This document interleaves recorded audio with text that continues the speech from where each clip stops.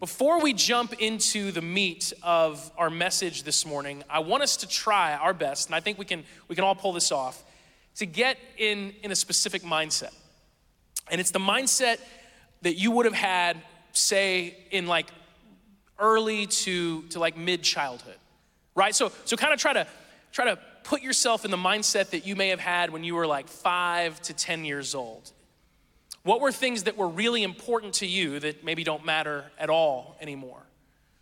Were there things that were treasures to you that are worthless now? Were there things that you loved back then that you don't care about now? Or maybe were there things that you hated back then that you actually enjoy right now? Step into that mindset of being a young child. That's kind of easy for me. I'm cheating a little bit because I have 4 kids at home. And so I'm constantly dealing with the mindsets of young children. And young children think very differently than we as adults think. And so my youngest is 5, and I love him so much. I don't know why I always say that when I mention my kids. I guess I should, it'd be weird if I didn't. But like, I love him a lot, but he's very different. He's unique. There are things that at 5 years old he cares about that to me are meaningless. For example, my 5-year-old loves rocks. And not like special rocks, not specific rocks. We're not talking gemstones. We're not talking anything that has intrinsic value or extrinsic value. No, he loves rocks. He will find a rock and just decide this rock is important. This random rock, we're at a park. Even sometimes when we're leaving church, if he walks by some of the little tree beds that we have that have random rocks, he'll just grab one, put it in his pocket. And that rock for the next 3 days is of utmost importance. That rock is special because he picked it. He'll carry it around with him everywhere he goes, and then he will inevitably lose it, and then he will lose his mind. And I will be like just scouring our home trying to find what is, from my perspective, a stupid, meaningless rock. But it's vital at that moment in time. There's things that he loves that I don't care about in the slightest. There are things that he hates that are wonderful to me. For example, I enjoy sleeping. I love sleeping. How many of you enjoy sleep? Like a good night's sleep is something to look forward to. Like I don't go to bed super early, but I don't fight sleep. Like when I feel it coming on, I'm like, yeah, let's do this. It is time, right? And obviously, children don't tend to love sleep, but his hatred of sleep is like at a different level. And I've actually experienced this with most of my kids. I think it's just something about being a child that you fight sleep. You hate it. And so when I say it's bedtime every night, like he pleads with me, he begs me, as if he's been sentenced unjustly to some type of prison, right? Like I say, hey, it's bedtime, and it's just, no, Dad, please, please, please. And he walks up the stairs, pleading the entire time. I'm sitting there like, just go to bed. Like, stop. You're clearly tired. Like you're obviously tired. But he pleads with me. And then sometimes he runs away. I don't know if any of you have ever had kids that have done that, where he'll just decide I'm gonna make a break for it. And I don't know what his plan is long term, but in that moment, he's like, if they don't catch me, they can't put me to bed. Lately, he started a new tactic to delay bedtime. He hides. And so a couple nights ago, this literally happened. I sent him up to bed. I told him, hey, go brush your teeth. I'll be up there in a few minutes. We'll do our bedtime routine. And I got up there and he was nowhere to be found. I thought, well, maybe he came back downstairs. Maybe he made a run for it. I just didn't see it. And so I went back downstairs, I'm looking for him, I'm calling out his name, no response. I find out from the other people downstairs, they haven't seen him since he went upstairs. I'm like, okay, he's up there. I don't think he jumped from the window. I don't think he hates it that much, not yet anyway. So I go up, I'm looking for him, and I just realized, okay, he's here somewhere in this room. He's hiding from me. So I did what a lot of dads do. I found this, guys, if you're a dad and you haven't tried this tactic, I'll just give it to you. This is free advice. I'll just threaten, but I don't say what the consequence will be. I just let their imagination do the work. So instead of saying, I will do X, Y, or Z if you don't, I just sort of say, if you're not where I need you to be before I count to 5, and I don't finish it. And I just let them think, what could he do to me? And usually it's pretty effective. And so I'm in his room and I'm just calm. It's quiet. And I said, Eli, I know you're in here. And if you don't come out from where you're hiding before I count to 5, 1, 2, 3, and 4, I just see an arm appear from underneath his bed. And then he just sort of scoots himself out. And it blew me away because in that moment I realized, okay, in your mind, it would be better for you to hide underneath your bed on the cold, hard floor, just filthy, dirty, all kinds of things are under their bed. I'm gonna be honest with you, we don't really extensively clean under the bed. And so in his mind, it would be better to stay there all night long, awake, I guess, than to lay down just a few inches north on a soft, comfortable mattress and close your eyes. That's how much he hates bedtime. And you know what? I can remember hating bedtime too. I can remember just desiring to stay up as late as humanly possible every single night. Now I welcome bedtime. There's so many things like that with my kids. And if you can get back to that mindset of being a child, there's so many things that back then you were probably like, I loved it, now I don't. It was the most important thing to me, now it's not. It was a treasure, now it's worthless. Kids think differently. And honestly, from our perspectives, most of the time we look at kids and we're like, what are you thinking? It's like they think sort of upside down. And I want us to kind of put a pin in that idea, and that's gonna be a focal point for us for this conversation today, the idea of being upside down. Last Sunday, we started a series called A Kingdom Come. A Kingdom Come. We're talking about the kingdom of God. And this is a phrase that Jesus uses all the time. If you haven't been here much this year, we've been going through the entire story of the Bible, bit by bit. We broke the entire story down into 14 different series.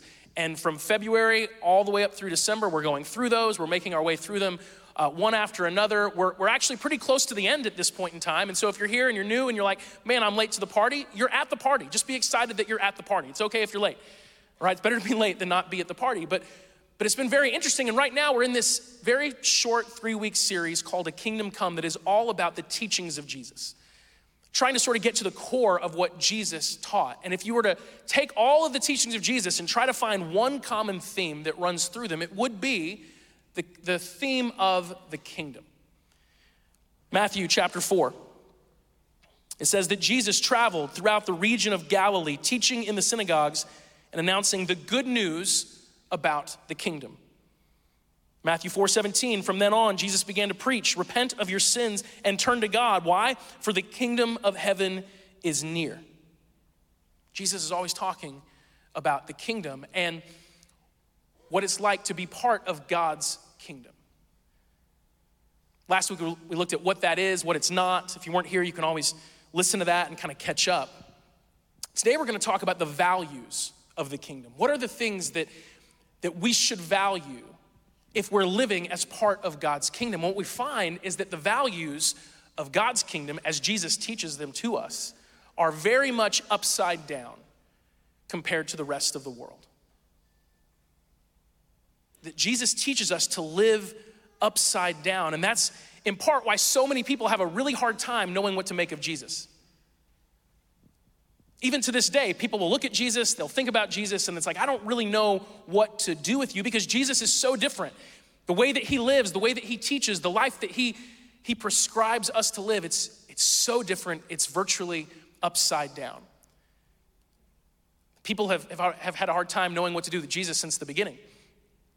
If you read the story of Jesus and you get to the end of his story before he goes to the cross, he's face to face with a man named Pilate. Pilate is a Roman governor. He's in charge of this area that Jesus lives in. It's a very volatile area. Pilate had a really hard job. The people who had Pilate's job didn't tend to have it for very long. His main priority was just keeping the people from revolting. And that was something that was like always about to happen. It was always on the edge of disaster. And so there's all this craziness going on about Jesus. There's all this commotion, and he doesn't like commotion. He doesn't want commotion. Commotion isn't good for Pilate's job security. And so Jesus is arrested and he's brought before Pilate. And Pilate does not know what to make of Jesus. He cannot figure Jesus out. It's really clear actually because Pilate's trying to plead with Jesus to make a defense for himself so he doesn't have to get crucified, and Jesus just won't even answer him. In John chapter 19, why don't you talk to me? Pilate demanded. Don't you realize that I have the power to release or crucify you? Now, if you're a Jesus follower, just imagine standing in front of Jesus and trying to impress him when it comes to your power and your authority. The idea of standing in front of Jesus and trying to convince him of how much power and authority you have. Clearly, Pilate does not know who he's talking to. Doesn't know what to make of Jesus. And we actually see that in a specific interaction that he had. We looked at this a little bit last week. In John chapter 18, Pilate went back into his headquarters and called for Jesus to be brought to him. And he asked him, "Are you the king of the Jews?" Jesus replied, "Is this your own question, or did others tell you about me?" "Am I a Jew?" Pilate retorted. "Your own people and their leading priests brought you to me for trial. Why? What have you done?" And Jesus answered, "My kingdom," here we go again, "my kingdom is not an earthly kingdom. If it were, my followers would fight to keep me from being handed over to the Jewish leaders, but my kingdom is not of this world." It says, my kingdom is not of this world.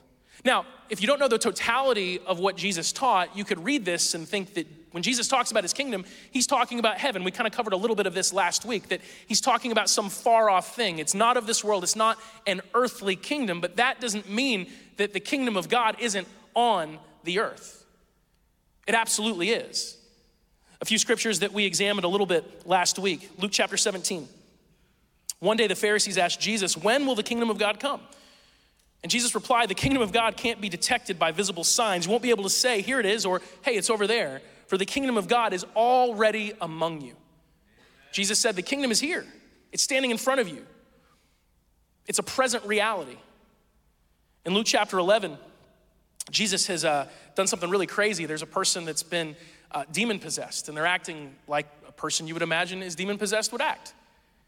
And one interaction with Jesus, they don't act like that anymore. The demon's gone. And people are kind of freaking out about that. The Pharisees, they don't like Jesus, so they're trying to convince everyone that the reason Jesus is able to have power over Satan is because Jesus is like buddies with Satan, basically. And so it says in Luke 11 that Jesus knew their thoughts. And so he said, "Any kingdom divided by civil war is doomed. A family splintered by feuding will fall apart. You say I'm empowered by Satan. But if Satan is divided and fighting against himself, how can his kingdom survive? And if I am empowered by Satan, what about your own exorcists? They cast out demons too, so they will condemn you for what you've said. But if I am casting out demons by the power of God, then the kingdom of God has arrived among you." So multiple times Jesus teaches us that the kingdom of heaven is right here. It is right now. Yes, it is in the future. Yes, it's greater than just the earth, but it's here because the kingdom is wherever the will of God is done. Jesus prayed in the Lord's Prayer, "Your will be done," right? But before he said that, he said, "Your kingdom come. Your kingdom come, your will be done on earth as it is in heaven." The kingdom of God is wherever the will of God is done. And the will of God is done in heaven, and it's also done on this earth by those who follow Jesus. So we're living as citizens in the kingdom if we've given our life to Jesus. The kingdom of heaven is here, but it's not of this world. It's not an earthly kingdom in the sense that it does not share the values of this world. It is not empowered by earthly strength. It doesn't need earthly might to advance and to move forward. It's not something that we can make happen by earthly means. Like we can't legislate the morality of the kingdom of God. We can't make it happen. It's of God. When it says that when he says my kingdom is not of this world, you could actually translate it, my kingdom is not from this world. It didn't originate here. It's from heaven, but it's here now. And Jesus calls us to live according to this new kingdom. And the values are totally different. They're strange. It's like stepping back into childhood and valuing completely different things. Last Sunday, we looked at this teaching that a rabbi named Jesus, who lived about 150 years before Jesus, we looked at this lesson that he taught that by the time Jesus, our Jesus, is on the scene, everyone would have been familiar with. His name was Jesus ben Sirach, and he said something that proved to be very famous, very long-lasting. It's still talked about today. And here's what he said. He said, "Blessed are those who rejoice in their children. Blessed are those who live to see the downfall of their foes. Blessed is the man who lives with an intelligent wife. Blessed are those who have not made a slip of the tongue. Blessed are those who do not have to serve someone inferior to them. Blessed are those who have gained good sense. Blessed are those who speak to attentive listeners. Blessed are those who have gained wisdom, but no one is more blessed than the person who fears the Lord." Now, some of that is great. It's godly wisdom. Like fearing the Lord, being in awe of God, that's a really good thing. But it's amazing how much of what this man taught just lines up with the value systems of the world. Jesus came along 150 years later, and he took the same language, the same structure, this very famous teaching of this Jewish rabbi named Jesus ben Sirach, and Jesus flipped it on its head. He turned the whole thing upside down. And in Matthew chapter 5, he says, "Blessed are the poor in spirit, for theirs is the kingdom of heaven. Blessed are those who mourn, for they will be comforted. Blessed are the meek, for they will inherit the earth. Blessed are those who hunger and thirst for righteousness, for they will be filled. Blessed are the merciful, for they will be shown mercy. Blessed are the pure in heart, for they will see God. Blessed are the peacemakers, for they will be called children of God. Blessed are those who are persecuted because of righteousness, for theirs is the kingdom of heaven. Blessed are you when people insult you, persecute you, and falsely say all kinds of evil against you because of me." This is Jesus taking this popular teaching and turning it on its head, flipping it completely upside down. And if we're actually serious, if we look at these descriptions of the kinds of people that God says are blessed, we realize that this is a very different picture than what the world teaches us. This is a very different set of values. And so let's break it down just a little bit. It's really interesting if you really get into the details. Ben Sirach said, "Blessed are those who speak to attentive listeners." Let's look at that one first. Blessed are those who speak to attentive listeners. In other words, you're blessed when you're popular. You're blessed when everyone likes you. You're blessed when everyone pays attention to you and gives you their approval. Now, do you need God to teach you that, or is that just a principle of the world that we live in? Like, when did you first learn that it's good to be popular and it's a good thing for everyone to like you? Did you need like some godly sage to teach you that, or did you learn that from your first grade classmates, right? Like I got in a lot of trouble as a kid in school, a lot of trouble. My wife actually was a teacher for many years, which is kind of ironic that God would have me marry a teacher, and she taught elementary school because I was the kid that she would have been like, no, not him, in elementary school. And so in first grade, this has always stuck with me, I had a great teacher, Mrs. Gershevsky. I can't even begin to fathom how to spell that name. And so no idea where she is today, who knows, but she was awesome. So I don't know if by any chance Miss Gershevsky ever hears this. You were great, and I'm sorry. Miss Gershevsky was really sweet. I only have good memories of her. It was a long time ago. But one of my distinct memories is that Miss Gershevsky created a special desk, and she called it the island. And that's where I got to be. And the island was right next to Miss Gershevsky, and it was away from the rest of the class. And the reason that she had to create that for me was because I learned pretty early that it was fun, it was exciting, it filled me up if everyone in class paid attention to me. Right? Like, so I was perfectly willing to disrupt, to distract, by the time I was older, to even be disrespectful, if it meant the laughter of my classmates, if it meant their attention. And the truth is, I was being selfish, yes, but I was just living by what Ben Sirach said. You're blessed when you have a captive audience. And so I just yearned for a captive audience. And if that meant taking away the attention that the class had on a teacher, I mean, why do teachers have to be the center of attention so much? Like, come on, share the attention, right? Like, we can spread it around a little bit. No, anyone who was my teacher in those years, I'm sorry. But I learned by the value systems of the world that it's good when everyone pays attention to you. And so I lived for that. That was me for a really long time. You're blessed when you're popular. You're blessed when everyone laughs at you, likes you, and when you have everyone's approval. But Jesus teaches us very different things. In Matthew chapter 5, verses 10 and 11,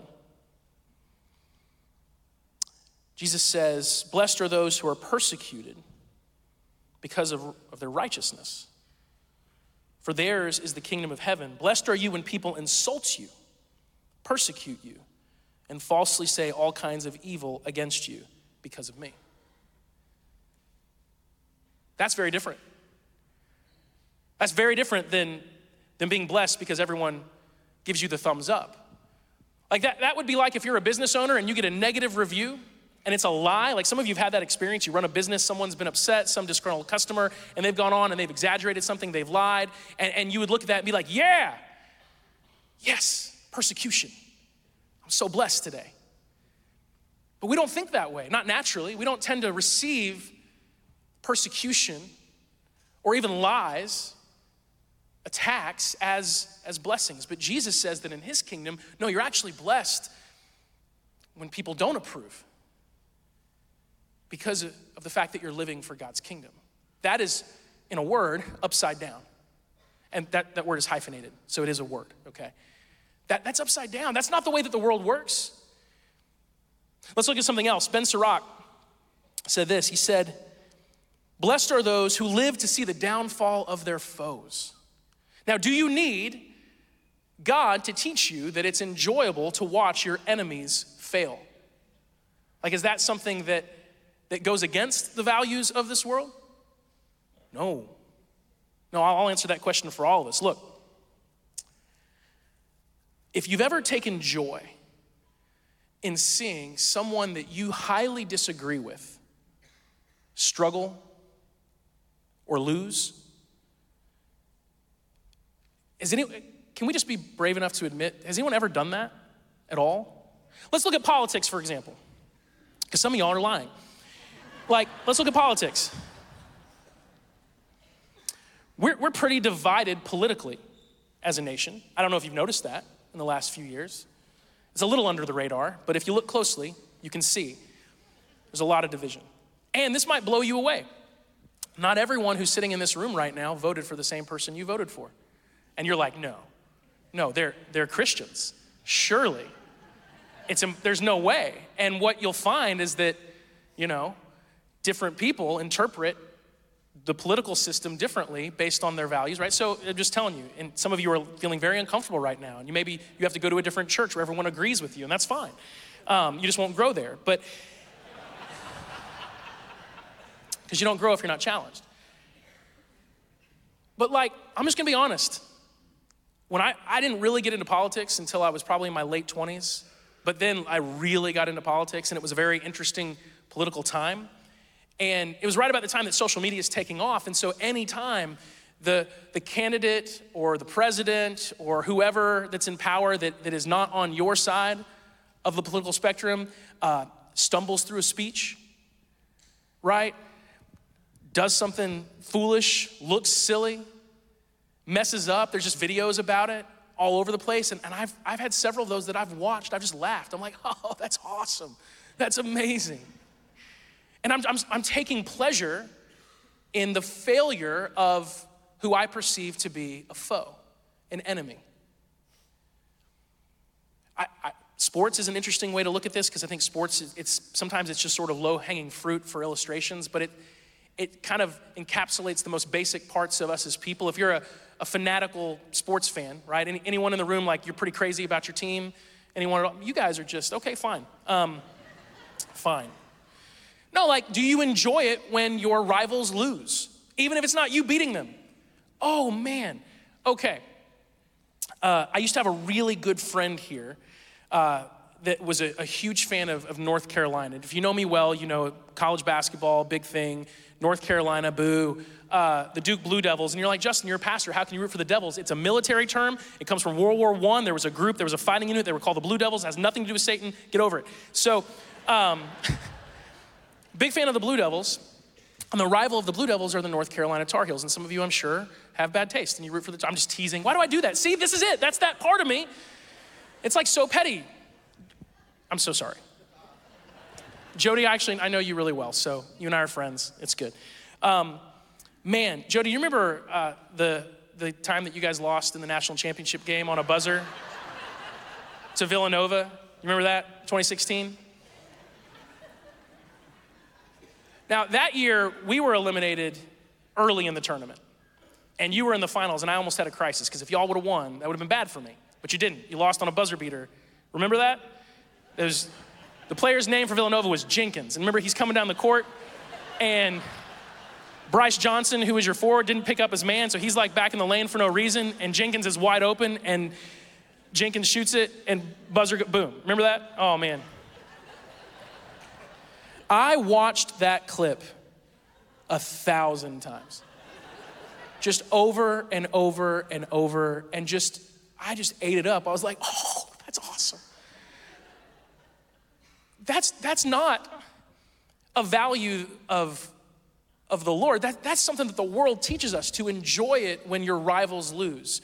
When there's people who have hurt you, when there's people who have dismissed you, when there's people who have said things about you, lied about you, people who have gotten in your way and they fail and they struggle. It is human nature to say yes. That's not a value of the kingdom. But Jesus comes along, and there's no like, blessed are you when you see the downfall of your foes. Matthew chapter 5, Jesus says, I tell you, love your enemies and pray for those who persecute you. And we gotta be honest, like, how often do we do this? When is the last time you prayed for your enemy? Not prayed for your enemy to fail, but prayed for your enemy. I'm gonna be honest. It's been a while for me. And some of you, maybe you've done that this week and you're a better person than I am. That's awesome. 0. Thank you. Luke chapter 6. Jesus says, if you love only those who love you, why should you get credit for that? Even sinners love those who love them. And if you do good only to those who do good to you, why should you get credit? Even sinners do that much. And if you lend money only to those who can repay you, why should you get credit?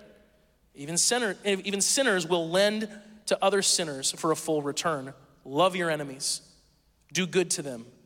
Lend to them without expecting to be repaid.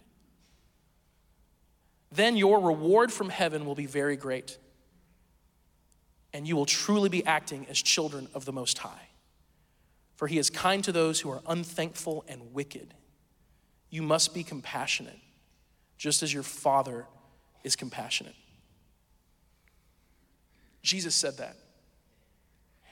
Now, can we all just admit that that is upside down? That you're not going to hear anyone else in the world tell you that. We live in a world that vilifies people who disagree. We live in a world, by the way, that equates disagreement with hatred. That's our culture. If you disagree with me, you hate me. And I hate you. And Jesus says to love those who hate you. Even to the point of like, lend them money and be like, I don't care if you repay me. Like, that's, guys. Does anyone want to pull Jesus aside and go, dude, I don't know if you know how this world works, but that is not a good idea. It's upside down. It's totally upside down. Let's look at another.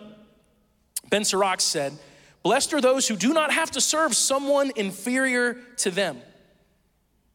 Jesus says in Matthew 23, the greatest among you must be a servant. He says things like, the first will be last. The first will be last. What does that even mean? What does that even mean? The first will be last. That is, it's better to be the one that's not picked, that's not valued, that's not celebrated. It's upside down. And by the way, Jesus lived this out. Like, okay, if Ben Sirach was true, and it's only a blessing when you don't have to serve anyone who's inferior to you. Well, we could ask ourselves a question. Who's inferior to Jesus? Anyone want to go ahead and, thank you. Like, are you inferior to Jesus? Yeah, right? Like, honestly, would any of you be like, hey, listen, I mean, Jesus is great and all, but I think if you really look at him and me and you take a hard look, I think I could give him a run for his money. I'm just saying. Like, anybody? No. Even if you don't believe in Jesus in the sense that he's God or he's divine, you're kind of figuring that out. You're here, you're maybe skeptical of that. Like, still, the historical Jesus, I don't know anyone who's crazy enough to be like, hey, I'd like to throw my hat in the ring. I know that we named time after Jesus, right? We measure it based on when he got here and when he didn't. And then when that was no longer popular, they just kind of changed the language, but it's still totally the life of Jesus, whatever. I think I'm at least in the ballpark. No sane person would believe that. And so if you're only blessed when you don't have to serve anyone inferior to you, that means that Jesus must have been the least blessed person alive because he served everyone and everyone was inferior to him. Jesus served people left and right. Like, there's a famous story of Jesus washing his disciples' feet, which for us is just like, ooh. But in their culture, foot washing was a cultural thing. You walked around, you had sandals, mostly open-toed shoes, and so your feet would just get incredibly dirty, and the lowest ranking servant in a household was always the servant who would wash the feet. It was always like the lowest person. And if there was no servant, it would be like the youngest child or whoever the parents didn't like. That's the one that would wash the feet.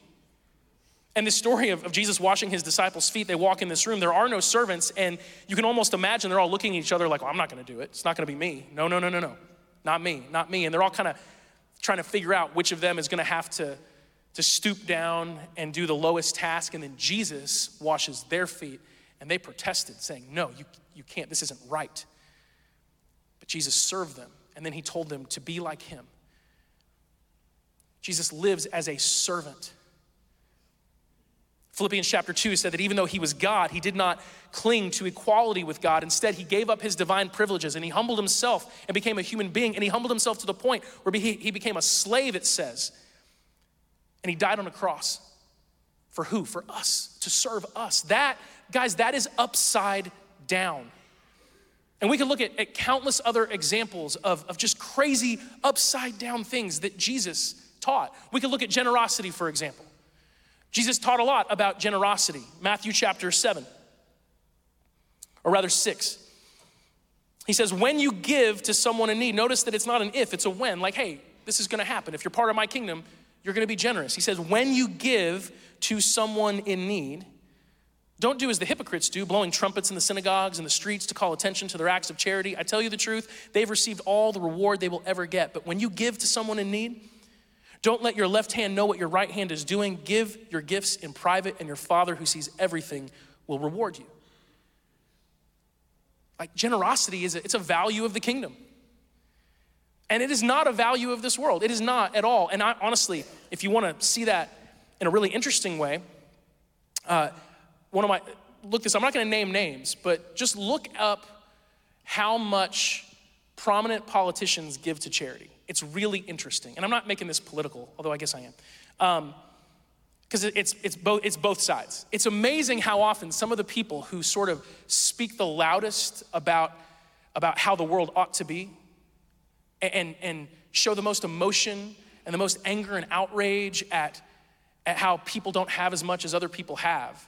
And then you can actually look up online, like, how much does that person give to charity? And it will blow you away, because it's like nothing. Because it's politics, right? It's just a show. It's hypocrisy on display. But Jesus says that we should be generous, that we give. And it's not giving to get, whether that's to get something back financially or to get attention. We just give. We see someone hurting and in need, we give. We say, yes, what can I do? How can I help? That's a kingdom principle. That is upside down from the world. The world doesn't value generosity like that. Or if it does value generosity, it's always generosity, but to kind of up your image, to be celebrated. Not Jesus, it's upside down. And we can make this long, crazy list of all the values of the kingdom. It's mercy, it's forgiveness, it's undeserved love, it's generosity, it's service, it's humility, it's peace. It's celebrating the success of others and not only celebrating your own. And all of this, guys, I'm telling you, it's completely and totally upside down. And so we might ask the question, okay, why would Jesus ask us to live upside down? Because some of the things that he says are kind of crazy. And I say this somewhat often, Jesus is either crazy or he knows something that we don't. He's either crazy or he's aware of something that we're not aware of. And perhaps in him telling us to live upside down with value systems completely different than the rest of the world is because he is aware of something we're not aware of. I want to read to you an interesting quote from an author named Dallas Willard. Dallas Willard wrote some really amazing things. He passed away not that long ago. He wrote a book called The Divine Conspiracy. It's a really interesting, kind of heady book, but it's interesting. And in it, he talks about this interesting phenomenon that can happen with pilots who, because of the rate of speed they're going, if their instruments fail, they can be upside down and not know it. And so he said this, recently, a pilot was practicing high-speed maneuvers in a jet fighter, and she turned the controls for what she thought was a steep ascent and flew straight into the ground. She was unaware that she had been flying upside down. This is a parable of human existence in our times, not exactly that everyone is crashing, though there is enough of that. But most of us as individuals and world society as a whole live at high speed, and often with no clue to whether we are flying upside down or right side up. See, I think Jesus knows that this world is actually upside down. That the values of our world are broken. Broken. And here's how we know that. Because very often the people who pursue the values of this world the most successfully end up the most broken. It's something we see happen all the time in culture, right? We see very famous, very rich, very successful people, and we see their lives completely and totally shatter. And you can look at that sometimes and be like, how? How? Like, you have all of that, you're adored by millions of people, you have more money than I would even know what to do with. And you come to find out that you're the most broken, lonely, hurting, desperate, dark, depressed person. Well, it's because that person has given everything to the values of this world, and they've done it well. They have lived by the edicts of our culture. They have sought their happiness. They have lived to fulfill every desire that they have. They have lived for the now. They have lived for themselves. They've done whatever they feel like doing, whatever makes them happy, and they've done it to the fullest, and it leaves them empty and broken because the values of our world are upside down. And so Jesus calls us to live upside down of upside down. And upside down of upside down is actually what? Right side up. And so Jesus comes and he teaches us this whole new way to live. And it is a way of living that I fall short of so often. All of us do. All of us do. But we have to pause often, I think, as often as we can, and Sundays give us a good chance to do that, and reflect on just how different the values of God's kingdom are from our own. Because let's say you're someone and you haven't given your life to Jesus yet. By the way, you can do that at any moment because he loves you and he is ready. In fact, we've got several people getting baptized here in just a few minutes, so we get to celebrate that together in just a few minutes. And they're people who have somewhat recently decided, I'm giving everything to Jesus and I'm following him now. And that means they're now gonna live upside down, but it's really right side up. If you've never given your life to Jesus, then you know what I'm talking about. You've lived to some degree.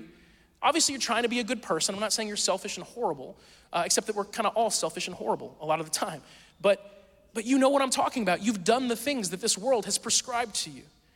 You've lived it. You've tried to find value in wealth. You've tried to find value in status. You've tried to find value in popularity and how many likes you have and how many people approve of what you say. And you've kind of do this performative thing and you live to satisfy your desires. And you're like, why am I not satisfied? It's because you've been lied to. And the values of this world, they're broken. And they do not satisfy you. They do not fill you. They leave you empty. And Jesus is calling you into an entirely different way of living. And it's upside down to this world, but it is full. It is full. Just take something simple like being able to celebrate when other people who are not you succeed. Think about that. If you actually committed yourself to that, how much joy you would feel in the average day. Most people only feel joy when they succeed. Most people only feel joy when they have a blessing in their lives. And so if that's the only joy you can ever feel is when something good happens to you, that's not gonna be a lot of joy. But what if you could actually feel true joy every time someone else was blessed? Just think about how much more joy you would experience on a daily basis if you could genuinely be excited for other people's success, even if that success is not your own. You see, when you live by the kingdom, it's upside down, but it's not. It's right side up because this world is upside down and you're just filled. And so if you've never given your life to Jesus, I'm just telling you, he is calling you to live totally different. Don't ever be fooled by anyone who tries to tell you that, living for Jesus is just like doing your normal thing and then you add Jesus on. That's not how this works. He is not the cherry on top. He's not. He's everything. He's the foundation. And And it changes everything if you really give your life to him and really commit to living for him. But I'm telling you, there's nothing like it in this world, because there's nothing like him in this world. And so you give your life to Jesus, you flip everything upside down. It's a little bit disorienting, I'm gonna be honest, because being upside down is disorienting if you're used to being the other way. But it's a whole new way to live. And it's good. It's good. And many of you, most of us probably, if we're here on a Sunday morning, watching from home, you have given your life to Jesus. And maybe you've been baptized and you've read the Bible and you study it and you're like, I know all of this. I know that, look, if you've been following Jesus for a long time, virtually every Sunday should be some form of review. Like most of the time you'll be like, I know this, I've heard this. I've even heard, Justin, you say this before. It's true. But I don't know about you, even though I know that Jesus calls me to live upside down and to do things totally differently, I get pulled back into the way that this world is so easily. Anyone else do that? Okay, I'll be honest. And worship team, you can make your way up, we'll close. And we're gonna take Lord's Supper. I forgot that last week until after the prayer, but no, not 2 weeks in a row. I got this. Okay, so it's about to be, and those of you who know me well know this is like a big deal. It's about to be basketball season. And I am coaching my second graders team, and then my 8th grade son is playing as well. And so every time I walk into those gyms, I belong to Jesus. I am called to be an ambassador for Jesus. I'm supposed to behave in such a way that the referees are like, wow, there's something different about that guy. That has never happened to me before. I've never had one come up to me and do that. It's a challenge. But no, I'm supposed to have patience. I'm supposed to be graceful. I'm supposed to be kind. But I get sucked back into that competitive, sometimes petty, comparative. I get sucked into that so easily. And it's not just with it's weird to want to break the hearts of second grade children. But I'm probably gonna wanna do that in 3 weeks. I'm just being honest, and I get sucked into that so easily because I'm hyper competitive. And the reason I think I'm hyper competitive is because I tend to be hyper comparative sometimes. And competition and comparison go together, right? Because you want to be better than other people, and the only way to be better than other people is to beat them, it's to win. And sometimes beating them means beating their children. It's like my child beat your child. I'm better than you. I'm just being honest. I'm being honest. You gotta know yourself. You gotta know the darkest parts of yourself so that you can let the light of Jesus flood it. I'm saying I know these things. G.I. Joe taught me that knowing is half the battle, 1980s, all right? So, it's a deep cut for some of you. That's not good. That's not what I want to happen. And I'm super committed to it not happening. But I'm just recognizing that even though I'm a child of God and I belong to him and I know the values of the kingdom, I get easily sucked into the values of this world. Right? It can happen at work, it can happen at home, it can happen online. All the social media apps now have these algorithms, and based on how much you pause on certain posts, it will go, ooh, you want more of that. And if you ever find yourself going, why does it keep pulling this stuff? I hate this stuff. It's because you pause every single time you read it, and you're like, this is horrible. And then it thinks that you want to see more of that. It's just, this world is working so hard to pull us back into its value systems. It's like we've given our lives to Jesus, and now we're right side up because we're upside down. And this world just wants to pull us back, and we have to be vigilant. We need help. We can't do this in our own strength. We need the Holy Spirit working inside of us. We need to surrender to the power of the Holy Spirit. It is not by human effort that we're able to do this. If you just try your best, if all I do, I know it sounds silly, but if all I do at these stupid second grade basketball games is try my hardest in my flesh to be a good follower of Jesus, I will fail, and I will fail fast. The only way I can walk into an atmosphere like that and not be caught up in it, because sometimes it's craziness, is if I rely on the Holy Spirit inside of me to shape me and to mold me and to make me like Jesus. And if I recognize that I'm walking into an environment that does not share the values of my King, and I have to be focused. So Lord, focus my heart. There's so many different aspects of life that try to pull us back. And if you're a follower of Jesus, you can't let that happen. And if you fail, you're forgiven. And that's pretty awesome. But it's amazing how many regrets I have. And I knew better. I just, for whatever reason, took my eyes off of Jesus and started living like the world again. Can't do that. Especially in times like these. This world is crazy. This world is chaotic. This world is broken. This world is scary. I mean, I'm sure many of you have felt the heaviness the last couple of weeks with everything going on in the world right now, with the wars and potential for war. It's heavy and it's broken, and we need Jesus really, really badly.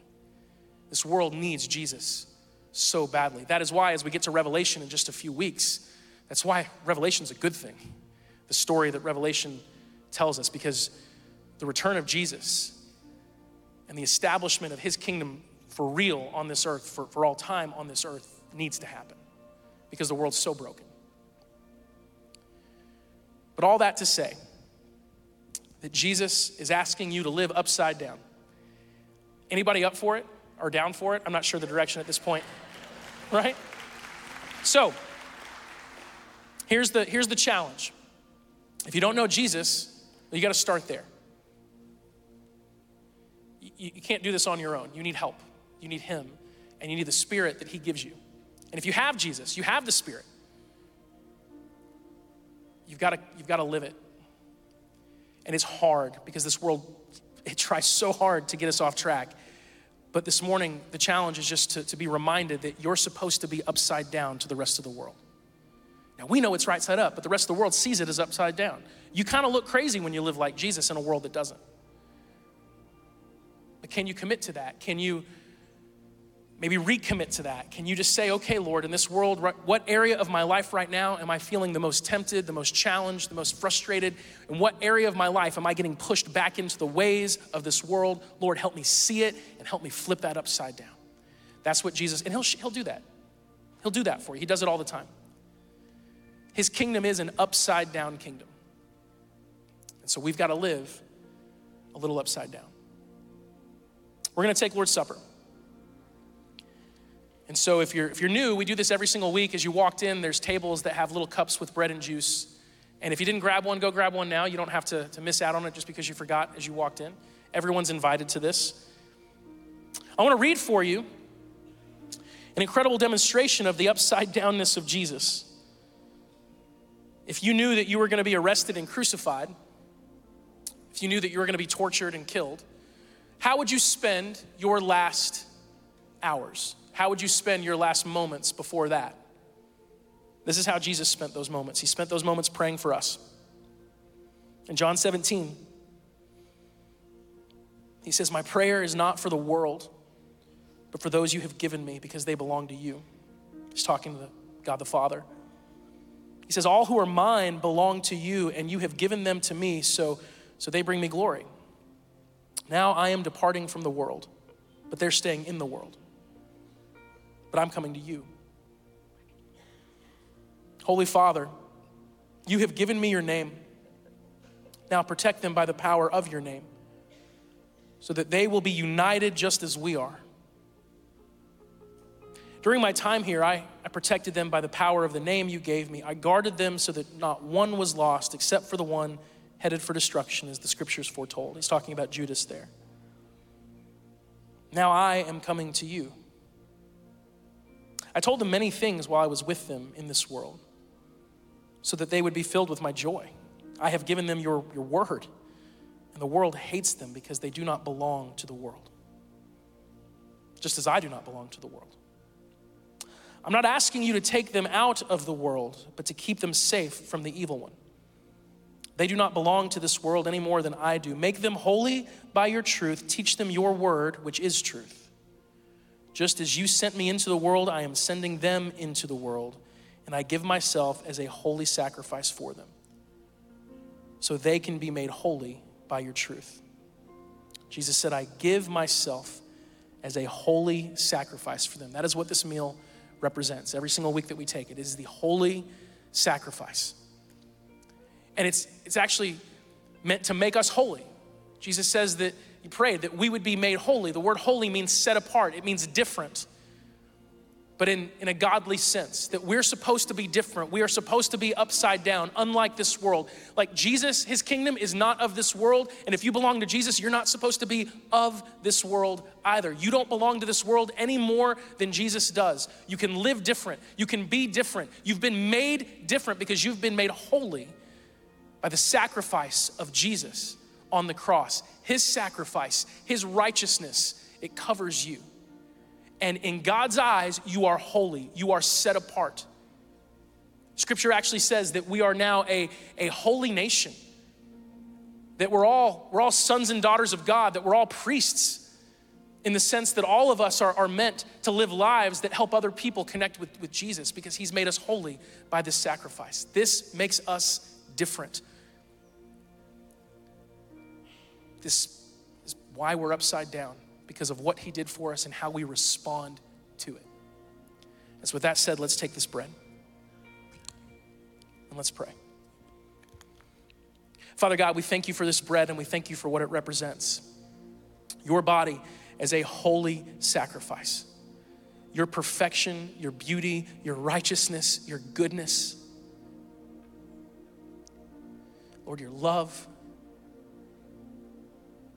given up willfully, so that we could be not of this world, but holy ourselves, set apart. As we eat this bread, Lord, we thank you. We're grateful to you. We love you. Help us live in response to what you've done for us. Let's take the bread.